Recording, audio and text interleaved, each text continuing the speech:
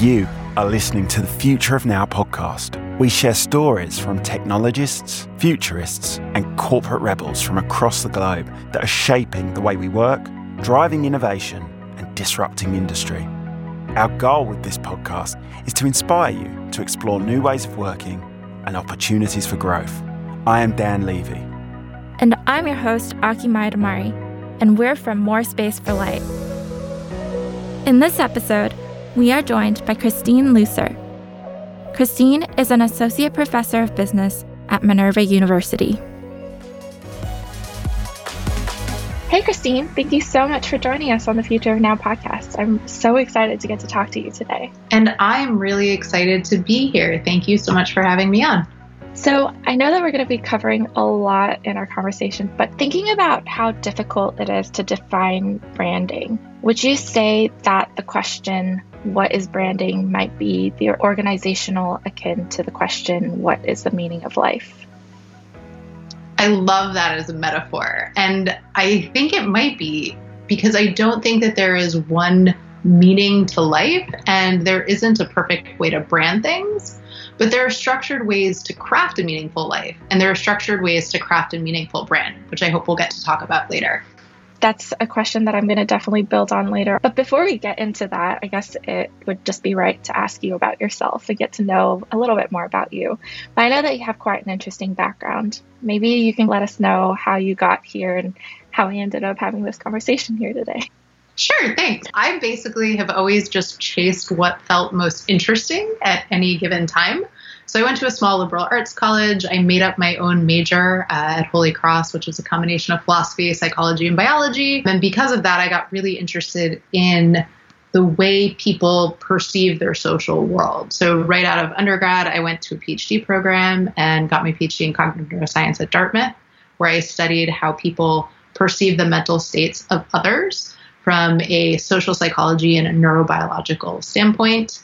And then I wasn't sure exactly what I would do after. And someone on my thesis committee said, well, Harvard Business School has this postdoc. You should apply to that. And I was like, business is gross. I'm a scientist. But there were really interesting scientists there, which I was very ignorant and did not understand this. So I went and I got to learn a little bit about business. I got to experience the case teaching method.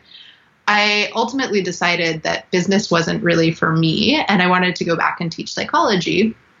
But it had sort of planted this seed that psychology had a lot to say about the way we did business. So I taught in the Harvard Psych Department for a year, and then I heard about this crazy new university that was starting up called Minerva. And I applied to be a psych professor there, went through the whole interview process, and they were like, how about you teach business? And I was like, no, but they wanted to know why. I said, well, I think that there are some intersections there, but traditional business programs don't really delve into the psychology. And I really want to teach psychology. I want to teach research methods, and I want to teach experimentation. Well, we're building this program from scratch, and you can help change the status quo if you don't like it. And it ended up being a lot of work, but they gave me the agency to do that. And so I've spent the last 6 years at Minerva helping to build the business college, and am now actually quite happy to be teaching and researching at the intersection of psychology and business. And it seems like you talk a lot about branding, and that seems to be your focus. But how did you make the connection between your studies and how did that happen? Accidentally. So in grad school, I studied how we perceive that another thing in the world has a mind and is something we could interact with. And I thought that that was totally divorced from business. I could make the stretch. I was like, you do business with other people, and that's why psychology is related. But I found branding to be this really interesting field where we're trying to make inferences about an organization. And it reminded me a lot of the research I was doing about making inferences about other people. And this isn't my idea. People have brand personality they talk about. They talk about anthropomorphizing brands. But I saw a lot of deep connections between what I studied in grad school called mind perception, how we sort of make up the mind of another human, with how we sort of make up the mind of an organization. And that's what I think a brand is. And so it took a lot of just talking about it and hearing myself say things, listening to other smart people say things, till I saw this connection between something I knew really well and something I was sort of exploring because I was fortuitously assigned to teach a class on it. So I know that when we last spoke, I had mentioned that what you were studying kind of reminded me a little bit of Uncanny Valley. And that this is a question that I'm going to ask you about a little bit later about untrustworthy and trustworthy brands. But that feeling that you get when you realize that you're interacting with a brand that might be untrustworthy, it gives you that really uncanny, unsettling feeling. It's a great point, and it's an interesting connection because I hadn't necessarily done the leap to Uncanny Valley until you and I had talked. And so just for people who might not know, the Uncanny Valley is this crazy theory posited by a roboticist in 1970 who was working at a place that was trying to make humanoid robots. And everybody who worked there was like, these are so great. And then they'd show them to other people and they'd be like, these are really, really, really creepy. And so he posited that if something's kind of neutral and not at all similar to human, we feel meh about it. But the more it starts to look like a human, we're like, oh, that's kind of cute. You have a pet rock. You have little anthropomorphic cartoons. You like it. So it rises quite a bit. And then if it gets too close to looking human, it kind of tanks. And then eventually he posits that it recovers when you start to get back to entirely human. So you like stuff that are anthropomorphic, you dislike stuff that are anthropomorphic but too close to being human, just so they kind of get this little bit of scrutiny. And then you're like, that's not a good human. That's not right. I don't trust it. And that's where you fall into this uncanny valley. I love the connection you just made about how companies can sometimes fall subject to that. They don't feel like they're real. And one of the things a participant said in an experiment where we were looking at face perception, and we were asking them to find the point at which it seemed animate, it was alive, it had a mind. They said, well, I found the point where it looked like it was looking back at me. And I think that that's actually kind of a powerful way to think about organizations, is that you want the organization to make people feel as though it sees them. Right? If you are leading an organization and you can make customers feel seen, you can bring them into a relationship, that's going to establish trust, and that's going to make people really want to interact with the organization. And I love your attribution to the uncanny valley. And I think having an organization or having customers feel like they're being seen by an organization, that's something that I definitely want to touch on a little bit more. But you mentioned that you were an associate professor at Minerva. Maybe you can tell us a little bit more about what Minerva is, what makes the educational process or approach a little bit more unique.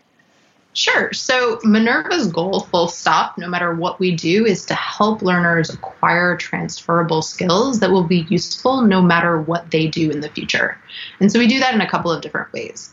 In our undergrad program, students learn about transferring knowledge by moving around the globe as a cohort. They spend their first semester in San Francisco, their second semester in Taipei, then they go to Seoul, and then Hyderabad, and then Berlin, and then Buenos Aires, and then London, and they come back to San Francisco to graduate. And part of that experience is having them see what life feels like in lots of different places so they can transfer their personal knowledge into lots of different contexts. We also do it inside of the classroom by using a curriculum that was built from the ground up about experiential and active learning. So we're trying to use the best practices from pedagogy research to design classes that really help students acquire knowledge deeply and see how that knowledge is useful across different contexts.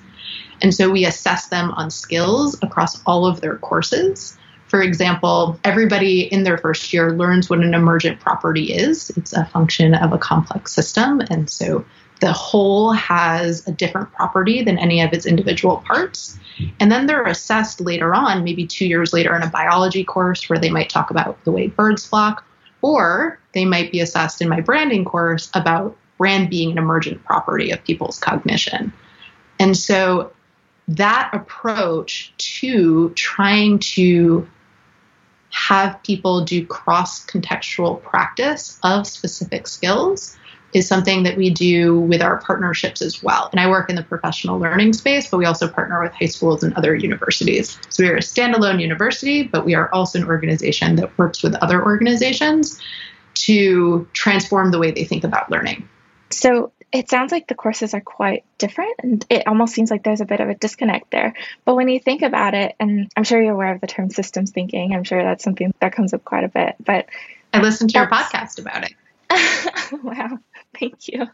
But it's interesting to see how you can pick up something like branding, for example, and see how it connects across so many different areas where it seems like there is no connection, and yet you're teaching your students to really pick up on that skill and develop that. That's exactly right. That is what we are trying to double down on, so much so that we introduce this taxonomy of 76 skills in the freshman year curriculum, and then we continue to grade them on it for the next 3 years, and it goes back and revises their freshman year grades. What I'm trying to do is help students build a skeleton key, because as an educator, whether my students are in kindergarten or they're in college or they're adult learners, I can never prepare them for every situation they'll face. The best thing I can do is help them see these foundational skills being applicable across lots of different contexts. So they develop almost a 3D representation of when that skill will be useful, and then they can flexibly apply it when they don't have the structure of a classroom around them. Because learning doesn't happen just in a class, it happens when you're out in the world obtaining new information. Definitely. Have you noticed any key differences between the students who have gone through this Minerva educational process compared to other students? Yes. So they are remarkably good problem solvers by the time that they are done.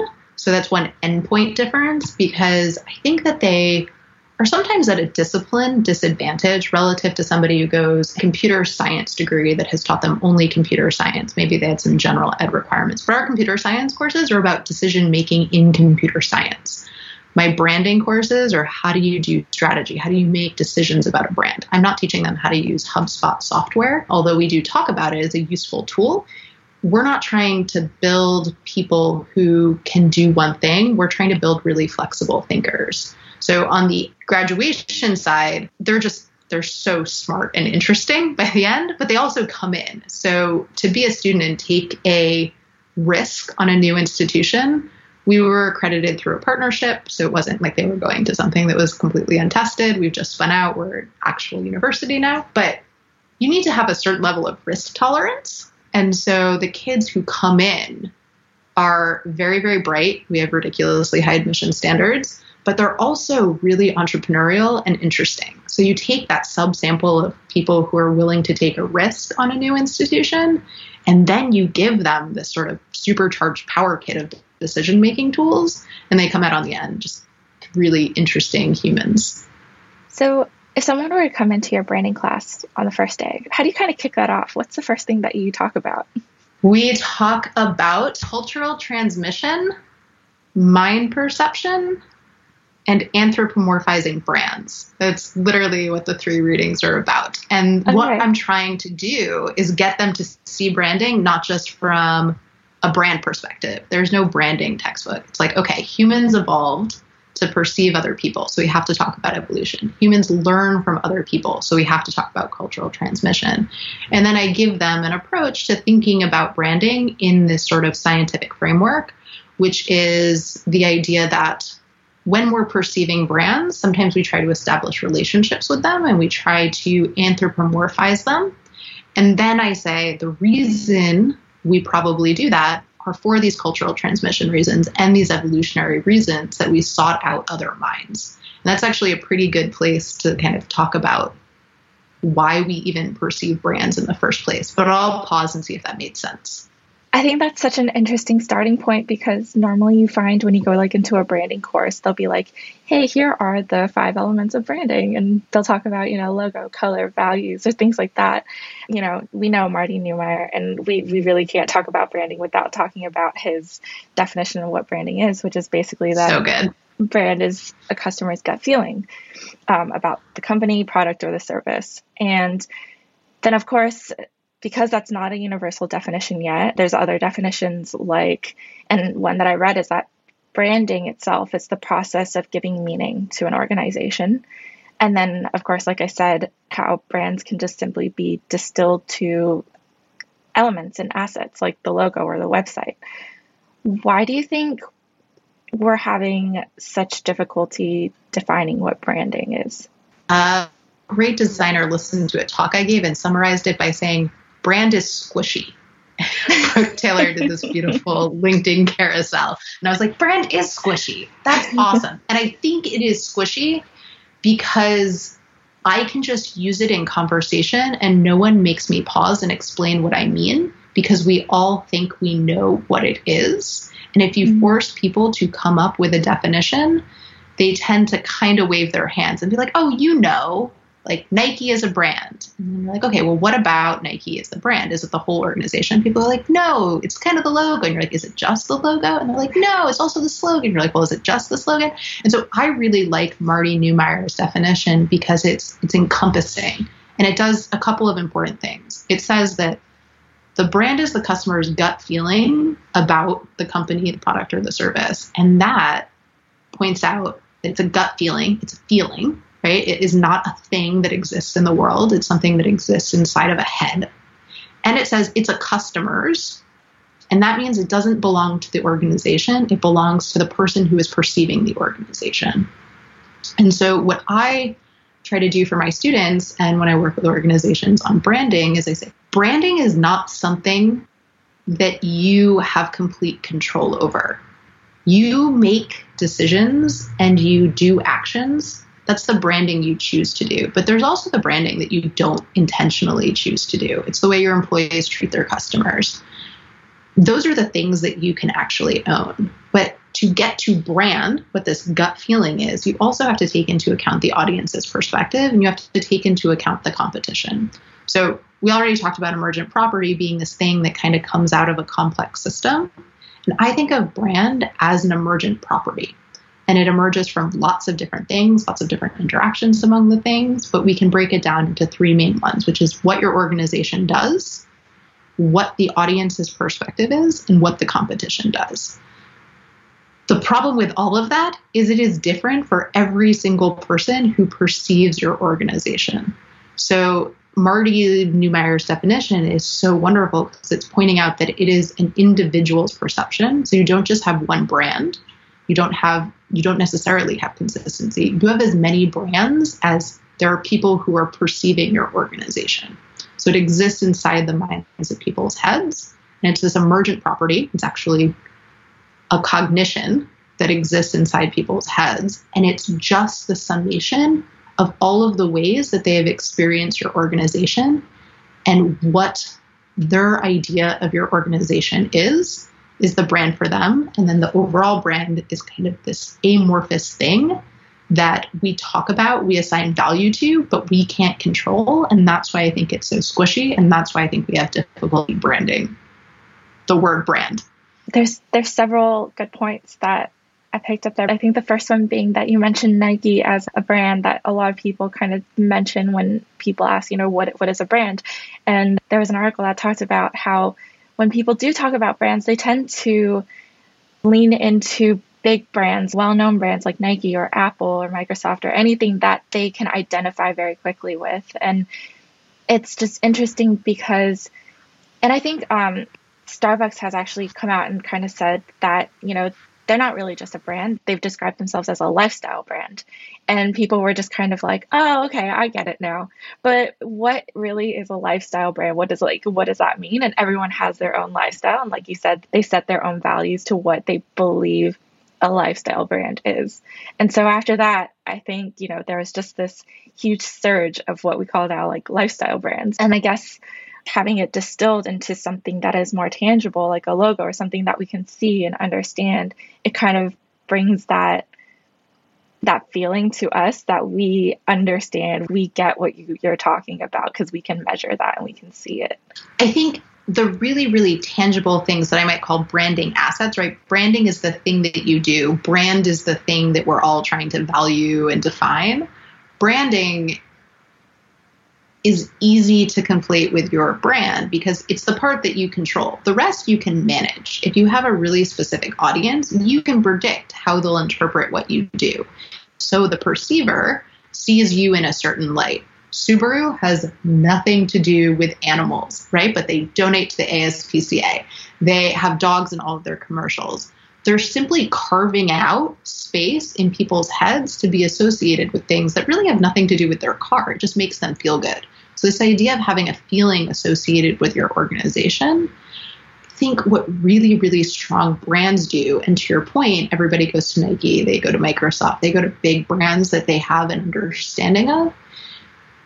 I think big brands that are good at branding have such a clear idea of how they want people to see them, and they do all of these things to make that perception consistent. And that's what I think good branding is. It's if you can homogenize the perception of your organization across many different people, then you have good brand equity. And you mentioned organizations actually not having control over their brand. And one of the questions that I have is that people are now saying that organizations used to have more control over how they can have people perceive them as a brand, and they have more control over what the messaging that they're sending across or like how people see them. But because of social media, people and customers now have taken that control from organizations because there are things like Google reviews or Yelp or even Instagram and Twitter. And it's so instantaneous, the reaction to a brand or something that they've had experience with, that now customers are able to form what the organization actually stands for, as opposed to the organization being able to do that in their own hands. Do you feel like there is an actual shift there, or do you think that it's just quicker and that organizations haven't had control this whole time? Or what are your thoughts on that? I would say that organizations have had a much louder microphone than all of the other components that might add up to brand in the first place, particularly the audience's perception.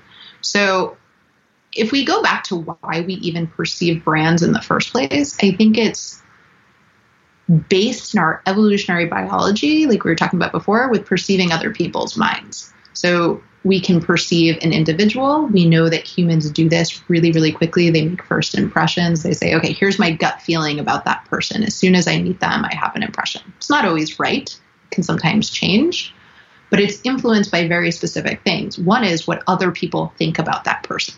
So I'm super sensitive to knowing that Dan thinks you're great. And so I come in with a predisposition that I'm really going to like you. So that is what has been amplified through the use of social media, is the opinions of other people influencing my own perception of what an organization does. So I wouldn't say that there's any more or less control systematically. It's just that one thing that contributes to what a brand is, which is my perception of other people's perceptions, has way more ability to reach my brain and influence what I'm going to think about the organization. So I wanted to ask you the question, what makes a brand trustworthy, or what makes a brand untrustworthy? But I suppose based on what you just said, a brand can be trustworthy to one person, and I suppose it could be untrustworthy to another person, just because of how differently both people might perceive a brand. Do you think that there might be universal underlying elements that could make a brand trustworthy, more so than a brand who isn't? Yes. So trust from a psychological standpoint, and I don't want to get this definition wrong, but it essentially is, it's this state in which I'm going to accept being vulnerable because I think that there will be positive benefits later on from another person, or in this case, from an organization. So I'm willing to put myself in a position of vulnerability, and it's that feeling of trading off vulnerability for positive expectations that is how psychologists tend to define trust. And the way organizations can harness that is by letting people know that they should be able to expect positive things, right? It's super straightforward. It's like, I'm going to trust you not to harm me, not to take advantage of me, not to be incompetent. And so all of these things that we're putting our expectations in from the perceiver standpoint is a calculation. I'm deciding whether I want to trust you because I think that the cost of being vulnerable will be exceeded by the gain of whatever positive thing I expect. An organization can use that by not taking advantage of customers, by being really reliable, by treating them well, by making them feel seen, the way we talked about before. And all of that, if I had to summarize it in one word, is consistency, right? A brand is trustworthy when it is consistent in its messaging. It's very clear about who and what it is. It's very clear about its value proposition. It's very clear about how it's going to treat customers. and you know what to expect from it. And those expectations are good. And so I think you're 100% right that you and I can look at exactly the same brand and have different feelings of trust. But if that organization is really good at branding, it's going to be able to make a diverse audience feel trust, or they're going to niche down. So they've homogenized their audience. They've made them all very similar. And then they know how to speak to that specific audience. I think it's just interesting that all the points that you've said that makes a brand trustworthy, it has nothing to do with the actual visual aspect of it. It has everything to do with how a person feels. And I think one level of branding perhaps is, so you mentioned consistency. And one thing that people tend to talk about is, having visual consistency. So like, what is your brand's colors? How can you make that consistent and look consistent across all the platforms that you use or all the channels that you use? And that's maybe level one. And then what you've described is going down a level and really taking that. It's almost like you're getting to know a person, like you're really getting to know that personality underneath. And so how do they make you feel? Have they been reliant? Have they, treated their customers well? Are they giving back to society? And that's like a second layer. I know that there's been discussions about a shift of people being like, is it Gen Y now or Gen Z or something like that? But like the next Z, so young. Gen Z, and how they're more interested in experiences or how a brand makes them feel. But it just seems like perhaps what people are looking at or how people are associating, whether they know it or not, and how they're associating with the brand has just kind of evolved a little bit. It hasn't really changed much. Like people still want a consistent looking brand, but they also want the consistency in terms of the feeling. And it just seems like we've taken a next step as opposed to it completely changing. I think what has happened is that the things that will make us feel connected to a company, to an organization, have always been there, but we've had fewer options, right? So I use Tide. I will never use another laundry detergent for the rest of my life because that's what my mom used when I was growing up, right? That is a sense of trust. It's tied into my family.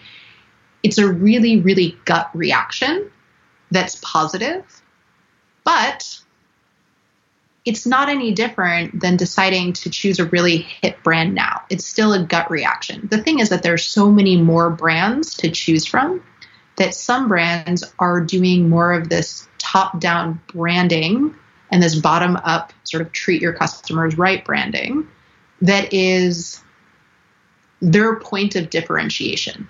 The market is saturated with products that are practically identical. Lyft versus Uber. They're still getting us to the same place. They're roughly the same price.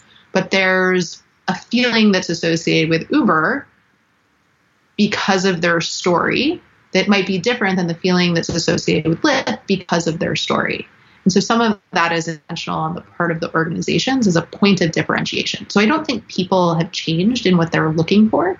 I think companies have gotten smarter about using brand intentionally to differentiate themselves from very similar competition. You mentioned top-down branding and bottom-up branding. I feel like I might kind of get it, but do you want to maybe explain it? No, it's 100% a good point for clarification. So if I say top-down, what do you think I mean? So I'm just thinking about how I described it just now as just more like the top layer of a brand. So maybe like the visual aspects and the assets. So like the logos and the colors and just the very like, I guess, superficial aspects of a brand is kind of how I think of it. Yeah. So I think it's not necessarily superficial in that it's unimportant, right? Like you said, people really like visual consistency. All of that is there to give the feeling of safety that I have an expectation, it's being met, it makes me feel a certain way. It's all the things that brand managers try to control and do. It could be your mission, it could be your purpose. It's all of these explicit statements of who we are and how we want to be seen. So if I want to talk about myself and my personality, I want to be seen as a nerd. But then if I go around not behaving nerdy, that's bottom-up evidence that I am not a nerd. This is actually a horrible example. I should say I want to be seen as a cool person, and this is where I think the real power of branding is that when a leader understands that branding is huge, that it's everything your organization does that could ever affect a customer's perception of you, you can organize your top-down branding to say, this is our messaging about who we are. This is our visual identity. This is our brand voice. This is our purpose, our mission.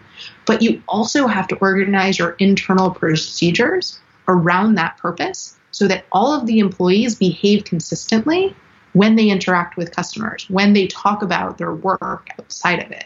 If you work for a company that says they treat their employees great and all of their messaging, and then somebody comes and they talk to me and I'm like, actually, this company treats us all like crap, those are conflicting signals. So a really good brand manager, a really good leader is going to come in and say, our brand has to be baked into all of the things we do. It is our guiding purpose. And we want to have people see us in this way. So this is how we will behave. And make sure that the employees know that. So brand isn't just for customers. It's for internal stakeholders as well. The way you've described that makes it sound like there's an overlap in branding and then organizational culture. So where would you draw the line in the difference? Or would you say that the lines are kind of blurred and they're pretty much the same? I think that they're blurry insofar as I would put brand as this giant umbrella that subsumes different sorts of things. So brand is this emergent property. Some of it comes from branding, which is the actions that the company does. Some of that is intentional, like design, voice, all of those things. But some of it is intentional for other less obvious things like organizational culture. So brand and branding are kind of the umbrella terms that your strategy, that your design, that your org culture, they all fit under that. Because brand is sort of the shorthand way to say the way we behave makes people feel a certain way. And if I can acknowledge that and design my organization around it, that's going to give me a boost in the minds of anybody who's perceiving my organization. And we're going to talk a little bit more about the More Space branding in a little bit, but that just reminds me of what we've been doing at More Space. So like every week we have these strategy meetings on Friday, and we set aside an hour to kind of talk about the direction of the brand and where we want to take it and how we want to see it grow. And at one point we set aside 1 week where we were like, let's just talk about brand. Let's just talk about branding. And that's it.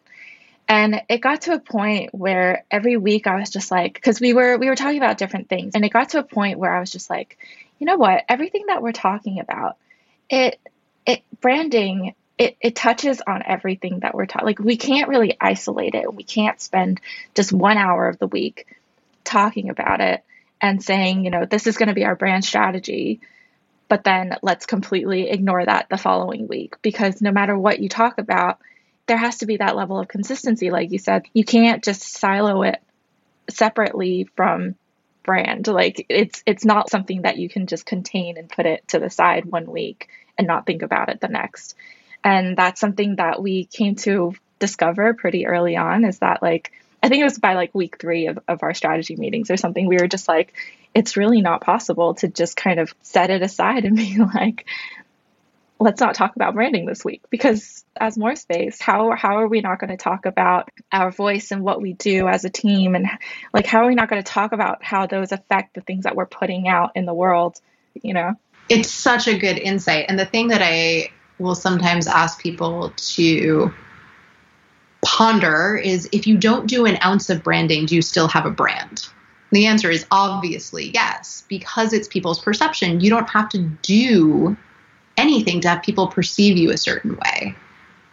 The magic comes when you think about what that perception is, how you want to be seen, and then behave in a way that lets people see you like that. So the best way to do a brand strategy is super simple. You write out what you want to be seen as. You go talk to a bunch of customers and you ask how they see you.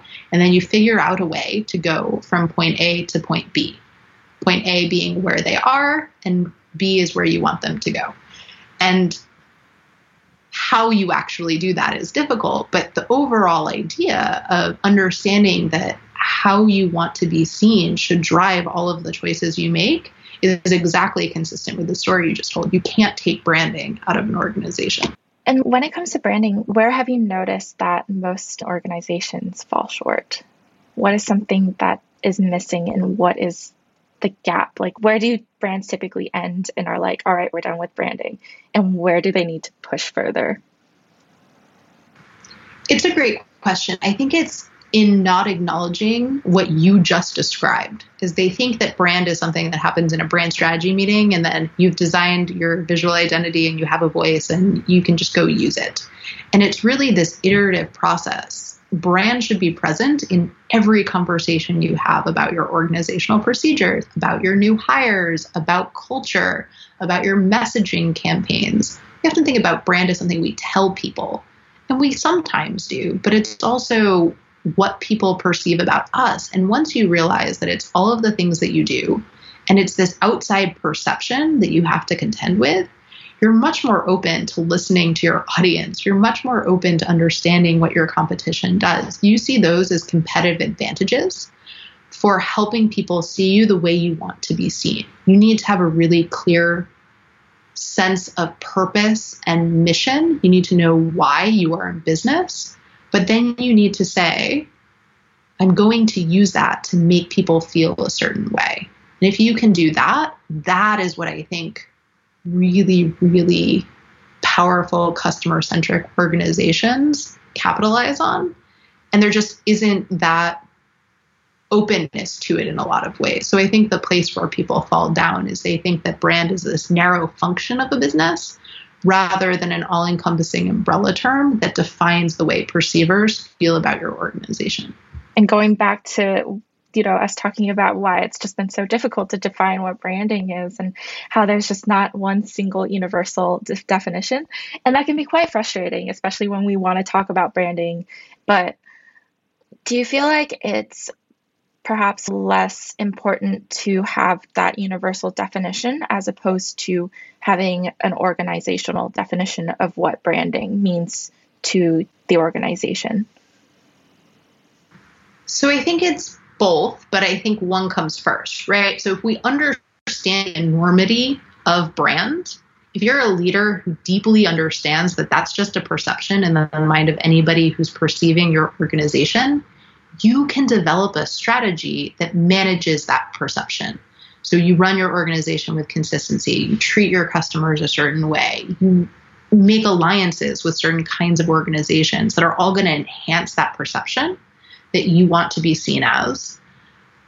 Of course, to make all of those strategic decisions, you need to know who your audience is and how you want them to perceive you. And that's where you have that. This is what branding means to us. This is how we want to be seen. So once you know how you want to be seen, and you know that that has to filter through everything that you do, it's almost not that one is more important. It's like, I have to understand this to get this. And once I get this, I can do the thing that I used to say I just kind of understood conceptually. Just on that note, out of curiosity, oftentimes when you do a Google search on branding, marketing comes up as well. Where is that line in the difference, and why does that get mixed up so often? I think that marketing is a series of levers you can pull to move customer behavior. That is a definition. So we often think in terms of marketing campaigns, like I will do this one thing. But it's also marketing research, right? I need to understand my audience. It's also trying to understand the competition. You do a competitive analysis. All those fall under marketing. I think branding is a newer concept. And really, it came from having undifferentiated products that needed a way to differentiate themselves. So the history of branding was, okay, well, I want to make sure that these people at the general store know that this flower came from my farm, because that's going to give them this certain level of consistency. And the way most people thought about that was it was a logo, right? So brand became a way to communicate. It's just a logo. And that's something marketing can handle because it's a lever that we can pull. I think if we step back and think about the way organizations are using brand today and this much broader version, that brand is how people are perceiving your organization. It's the mind of your organization. It's this feeling that people have. You understand that it's a lot broader, but I think historically the way that the word got introduced and what it was originally used for was housed under marketing. So it's almost like we took a really, really useful term without realizing its utility and housed it in the small space. And only recently are organizations being able to harness the power by bringing it out of marketing and saying marketing is a way that we can do branding, but we can also do branding in many different ways. What is the one thing that you would say to people in leadership positions who still are kind of on the fence about branding and they're like, is it really that important? Do we really need it? What's like the one thing that you'd want them to know? I do think it's important to realize that brand can be a competitive advantage. But the biggest thing would be people are going to have a perception of you no matter what.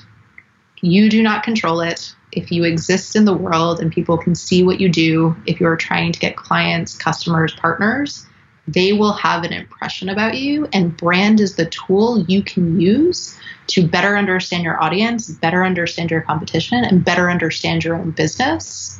And then you can manage that perception to create a stronger organization. And so I think once people who are on the fence about branding realize they can actually be a strategic tool to create consistency that drives customer appreciation and drives business value, they really need to own it, because people are going to make impressions and they'll be sloppy if you don't try to manage what those perceptions are. Speaking of perceptions, this is actually something new. I've never really done this before, where we get to ask sort of like an external pair of eyes on what they think about More Space. But I'm really excited because this is bringing everything that we've talked about and using a real life brand to bring that all together. It's like our own case study. Exactly. So because we were talking about impression, I guess the question would be, what is your first impression, or what was your first impression of More Space for Light? So my first impression was Dan Levy. And so he just messaged me. He heard a talk that I gave and was like, I think what you're doing is really cool. And I just wanted to say thanks so much and wondered if you wanted to connect. And I said, yes. And I looked at what he was doing and it sounded like it was a really interesting organization. And we had a conversation and he seemed great and he introduced me to you. And so I know up until I poked at the website to understand what your audience was for this podcast, like I had no idea what More Space for Light was. I didn't really understand what its organizational mission was. I didn't understand what the product was. All I knew was that I had a series of really, really great interactions with its representatives. So I had a remarkably positive impression of the brand. So now I understand a little bit more of what you do, but I start out on such a high foot that even if that was like just okay, it's very cool. It's not just okay, but you're already sending people down that chute. So for me, that's such a nice illustration of that bottom-up branding, that my impression is not formed based on some rational evaluation of your product. It was my first impression after meeting some people or seeing some graphics or reading about a case study. And so mine was quite positive, and I want to flip the question, ask you about yours. So this is something Dan had actually asked me when he first hired me. And for people who are listening and don't know, I am the brand strategist of More Space for Light. But when I first started, I started as a design consultant, and that was because I was part-time. But when I first looked at More Space for Light, I just saw the name and I was like, that is so unique and strange. And I was like, I wonder what that means. And I went to the website, because that's normally what I do when I see a new brand that I'm not aware of. But my first impression was like, this is so cool. I've never seen anything like this in Adelaide. We're based in Adelaide. And I was like, how are more organizations not on top of this? How are more organizations not doing stuff like this? And that was really my first impression. Like I talked to Dan very briefly through email. It was a quick sort of like back and forth. So that was like the first initial interaction that we had. But mine was more of I think the website really had just a big impact on me, because I was going through everything that was on there and I was like, this is something that I've never seen before and I would love to be a part of it. And that was my reaction. Although that being said, when I had first met Dan in person, it was so funny because, and I don't know if he'll mind me telling this story, but like, it's always a great way to start a story. You're like, huh. So it was just a sit down chat at a coffee shop, and we were like having a normal conversation, right? And there's this one question that he asked me that I just haven't been able to forget about. Out of all the questions, like I can't remember the whole conversation, but he asked me this one really weird question. He was like, if you could describe Adelaide as an animal, what would it be? And I was sitting there, and because up until that point, the conversation was just so normal. But that's like a very strong impression that I had of Dan. I was like, oh, he's quite quirky. And then in turn, the brand is actually quite quirky itself. And so it translates quite well. But those are the two impressions that I had. I think what I love about that is it shows that people are constantly looking for signals. And so this element of bottom up, noticing things that an organization does, Dan doesn't have it written down in his brand strategy, I doubt. Ask prospective employees what animal this city reminds them of. It's not part of it, but it's so lived, right? In the culture, in the way we interact with clients, with partners, with potential employees. There's a certain personality that comes across, that comes from people and the way that they act, but is attributed to the organization. And so this idea of the brand being quirky and Dan being quirky, it makes total sense because they're stand-ins for each other, right? The brand is embodied through your people and your actions and the way that makes people feel. An organization can't make anyone feel a certain way. People make people feel a certain way. And so the recognition that everyone who's an internal stakeholder, anybody who has a microphone on Twitter, they're all ambassadors of your brand, I think is more evidence that we just have to pay attention to the way we want to be seen and try to behave consistently with that. I mean, I'm kind of going to hand over the mic to you.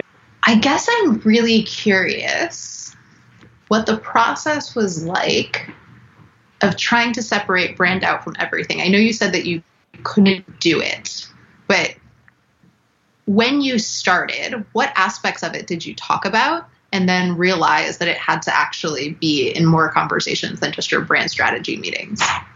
So I love that you asked that, because off the bat, I'm just going to say that it was very intentional to embed branding into everything that we did. But when I had first come in, one of my first kind of tasks was to actually take an audit of everything and every touch point that MoreSpace was on. So, starting from social media to website to anything that had the MoreSpace branding on it, I was basically just doing a giant sweep and just being like, everything needs to be consistent before we can start. And so, yes. So that was my very first introduction into this world of branding. And funny enough, can I jump in? Yeah, of course. So when you were looking for consistency, what were you trying to evaluate it on? Was it the visual identity? Was it a feeling? What did consistency mean to you? Because I know what you maybe we're going to say next was your background is as a designer. So was it the visual aspects that you were looking for consistency in? So my background is both in designing and marketing. And so I know that they kind of, like we said earlier, they kind of sit in the same world, but they're quite different. They're so different. Yeah. So there are skills that I've had to learn and pick up along the way. But the first thing that I looked for was visual consistency, but it had to be taken back to a more functional level, actually. So I had this, spreadsheet of the names of the websites and the accounts that he had opened. And the first thing I noticed was just that MoreSpace for Light, the name itself, was written out in different ways. So it was, the whole name, MoreSpace for Light. Sometimes it was MoreSpace. Sometimes it was MS4L. So for the number. Sometimes it was, morespaceforlight.com. And so it was at a very functional level. It was more let's just, make sure that we're MoreSpace for Light on everything. And then, obviously, let's make sure that our address is right so people can find us. Let's make sure that our phone number is right so people can contact you. And it was a very, very base level functional, let's just make sure people can find us easily, no matter what they search. And I think, and I don't know how common that is, but I do notice that when you sometimes look for an organization, they do have different names across their platforms, and it can get very confusing for the person who's finding them. And I know that people don't think about that, but it's the first impression. That's the first time that they're going to come across your brand. So that at a functional level, that was my first task. And then, and I'll show you this image. I love this. So this actually, and this will probably touch on what you had mentioned called the semantic network, which at the time I didn't know what that was, but it ties in really well with what I do know, which is called category entry points, or CEPs. So the next step to that, after all the functional stuff was done, was to first identify, as a consultancy, what do people, or as an innovation consultancy, what are the first words or what are the first things that we want people to think of to even get into the category of consultants? So it can be as basic as collaboration, adaptability, agile, innovation. So these words that kind of trigger people to be like, all right, we need to look for an innovation consultancy to come in and help us. And so kind of creating this web of keywords and making sure that those things were incorporated into the website, into our socials, into everything that we had touched. And so that people knew that this is what we were. And then from there, it was also building our philosophy. So what is something as a team that we want to also be focused on? So we want to be honest. We want to be trustworthy. We want people to know that we're always committed. So as a team, when more space comes in, we want people to know that they're getting the best from us. We also want them to know that we're looking in the future, where we're going to come in and help organizations transform. And so that those two were kind of like my base, this is how we want more space to be perceived as a company. And you had mentioned that we can't control how people see us, obviously, but we can basically put these things out in the world so that it can help nudge people to think that about us. Yeah, it's not even nudge, right? It's manage. We call it brand management for a reason. Exactly. Is you can't control it, but you can manage it. So this is such a beautiful example of trying to mind map how you want to be seen. Yeah, exactly. And then, from there, it just kind of builds, right? And so I don't know if you can see that phrase there, the guiding light to inspire and space for teams to explore. So that's something that we actually came up with quite early on. And that was essentially, incorporating words from More Space for Light. And though the background of the story of it is a little bit different, but that was basically the feeling that we wanted to embed in people. So we wanted people to feel like when we come in, we're bringing this light that gives people the space to explore. We wanted people to feel inspired and, innovative, and we wanted people to feel excited about the fact that they were going to bring change into their organization. And so and obviously, like at this point, these are just words on a whiteboard. And that's probably like the easiest part, I would say, is you can come up with all of these things that you want to portray and that you want people to see you as. But really, so to answer your question about when did we realize that, what was on this board had to be embedded into the rest of the company, was that after having many, many meetings and workshops amongst ourselves to just talk about how do we want people to see us? How is this email that we're putting out? How is that going to add to our brand? How are we intentional about what we're putting out there? What is this article that we're writing about? What is that going to put out there? And so it was really asking that question of like, how's that tying back to this, guiding light to inspire, or the space for teams to explore? How's that bringing it back to what we believe in as a team? And that's like the one question that just kept coming up. And so I think it was really at that point that we realized, like, no matter what we do, we can't escape this. Like, this is what we want. And if that's not touching on everything that we're doing, what really is the point, It's not even what is the point. That makes it sound like it'd be neutral if you did stuff that was inconsistent. It actually hurts it, right? Because it waters down that crystal clear vision. And so what I love is that you spent the brand time coming up with how you want to be seen, but to be able to do that, to accomplish it, to have the strategy around it, that's when you realize that it goes into all of the functions of the organization. It's literally in every choice you make. And so it's kind of like, figure out how you want to be seen and then backwards design for it, right? To find the endpoint and make sure all the things you're doing are consistent with that. Yeah. And I guess from here, so the question would be, and you said that you had a good first impression, which is awesome. Obviously, that's what we want. But do any of these words kind of like resonate with you? So you have FON on this board, which I assume is Future of Now. Is that the podcast? Yes, that's Future of Now. Yeah. Yes. Yeah. All right. So what I love about it is that I have listened to some of your episodes, and they really do feel like I'm taking space to explore a new idea that is often inspirational, right? And guiding light is, again, using that same terminology. I think we were talking about visual consistency, but you also want to use linguistic consistency, right? So more space for light and being the guiding light is semantically consistent. You mentioned the word semantic network. It's just a fancy word to say the mind map that people have for concepts. So if I say more space for light, what are the other concepts that people have connected to it that are activated when I have that? And so what you're drawing here is, yes, consultancy will be activated. Inspiration will be activated. Future of Now will be activated. And that's going to bring up its own different kinds of networks. So you can almost think of it, if I hit this node, what are the other things that it fires towards? And what do those then connect to? And so that's such a nice example to have in front of me. And I wish maybe you can post this somewhere with this visual if you guys don't mind sharing, because it is such a beautiful description of how you want to be seen. And for me, my experience of the brand has less to do with any of your consultancy stuff, even though I get that from the website. But the more emotional things are really what feels consistent to me. And that's based solely on your website, some podcasts, and like interacting with your employees, which is exactly what you want, right? You want to think about the perceiver's experience, which is why I love that the first thing that you were asked to do as a new employee was do that audit, because you had that fresh pair of eyes. And it feels like it has gotten you guys to a really, really clear place where things maybe weren't consistent, but now they're converting on it. Because I see so many of these words, it's just like, oh yeah, that totally makes sense. Even the colors feel on brand. I love that. We're all about the colors. Like if you see any of our workshop photos, we're just like Post-it central, and it's amazing.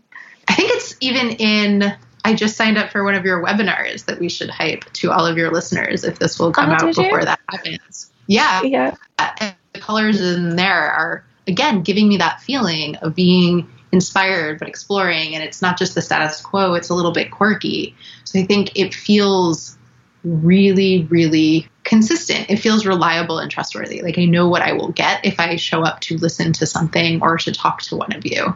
Yeah. Oh, I love that. Thank you for that feedback. I mean, it's so The great thing about it is like I don't need to be special to give you any of that. And I think that's where companies sometimes fall down, is they just don't ask their customers what they think. They know how they want to be seen, and they think all the things they're doing are working. And you can just ask people. Yeah. I've studied perspective taking. We're real bad at it. There's tons and tons of research that say we are overconfident in our perceptions of how other people think and feel. And the answer is just talk to humans. They will often be very happy to tell you what their opinions are. Yeah, and oftentimes we find that people love talking about themselves. They love giving their opinion about what they think because it adds that value and it makes that person feel like they're being seen. Like going back to that, it's like it makes people feel like they're connecting. And I think that really is the whole point of coming up with a brand that, you want people to like the brand. Obviously, no one's going to come out with a brand that you want to dislike. But there's so much more to branding and creating a brand than just a logo or just a website. Like I really love that you heavily touched on the feeling aspect of it, because I know that it can be a little bit wishy-washy, and I know a lot of people can kind of shy away from that because they feel like maybe it's not serious. But I think the way that a person feels and how that's portrayed through branding is so important, because why would anybody want to buy anything from you or get anything from you if they don't trust you to begin with? I think that is such a beautiful summary of the conversation, right? People don't buy stuff. They buy how you make them feel, right? Whether that's a personal relationship or whether it's a client, a partner, or a customer. It's really trying to get your organization to behave in a way that makes perceivers feel positive. And it all goes back to trust. It's like, will I be vulnerable in this relationship because I expect really positive benefits from it? And if you have that as your starting point for every decision your organization made, you could probably have the crappiest product. Although if you said it was great and it was really crappy, that would probably violate some expectations of trust. But people will forgive a lot if you make them feel really good. If I wanted people to walk away with one idea, actually, I can ask people to do this. If you are listening to this, I want you to take this information and try to explain it to someone else. Because what I really, really want to have happen in the world is for businesses to exist in a way that makes people feel good. So one of the reasons why I was very biased against teaching business was like a lot of sort of young idealistic, ignorant is a strong word, but young idealistic, not so knowledgeable people. I was like, marketing is just selling people shit they don't need. And I thought it was gross. And I had this really great mentor. Or you could think of it as business exists to create things that make people's lives easier and solves problems and then offers them at a fair price that they think is reasonable enough that they're willing to turn over their hard-earned resources, money, time, what have you, in exchange for a solution. And so if you think about it like that, marketing and business and especially brand are actually quite noble. So if you can make someone else understand that branding is really about making people feel good, that will help me feel better about the world. I love that. Before we finish off, what do you have more space for in 2021? That is also a good question. And I have a new nephew who I spend a lot of time with, and I moved into a new role at work where I'm working with organizations on their professional learning strategies. And those probably sound really, really unrelated, but seeing learning at the very beginning of being a human and then much later on in life has really piqued my interest about curiosity. And so I'm trying to make more space for learning in my own life and trying to understand the role of creativity and engagement in the learning process across the lifespan. So I'm trying to have more space for learning this year. That's so great. I think there's elements in that have really piqued my curiosity as well. And I think that ties in with the element of play. And that's something that I've been seeking out a little bit more. And that's something that we encourage as well at More Space, is that the element of play can really open up the minds of even the most rigid people, and it makes you feel safe to make mistakes. And I think that that's something that can be missing. And a lot of people, when they learn something new, they're scared to make a mistake. And that's really what stops them. Whereas when, like your nephew, for example, I'm sure, he'll have no problem just doing whatever he wants and just trying everything in the world. And that's such a beautiful thing to witness. And he's learning so much more. This is one thing that I'm learning teaching much older adults. They're remarkably worried about saying the wrong thing. And what I want to do is the only way your brain learns anything, and I get to be on my cognitive neuroscience horse and say this, is by making a prediction and finding out that that prediction was false. Your brain's job is to predict the future in the least energy using way possible. And so the way you learn something new is by having a prediction violated. It produces a prediction error. And you cannot do that if you always already have the answers. And so I think play is such a great way to get people out of that space of being scared about getting a prediction error because it means that they're wrong, and trying to get people to recontextualize this. What means you're learning, which is what we all want to do. Well, that's all the questions I have for you. I really wish that wasn't the last question, but this was so fun. I'm so glad. I learned a lot. So this was really, really lovely for me as well. Thank you again for having me. The Future of Now podcast is produced by More Space for Life. If you enjoyed this, please subscribe wherever you listen to your podcasts. Until next time, please stay safe, look after each other, and as always, be awesome.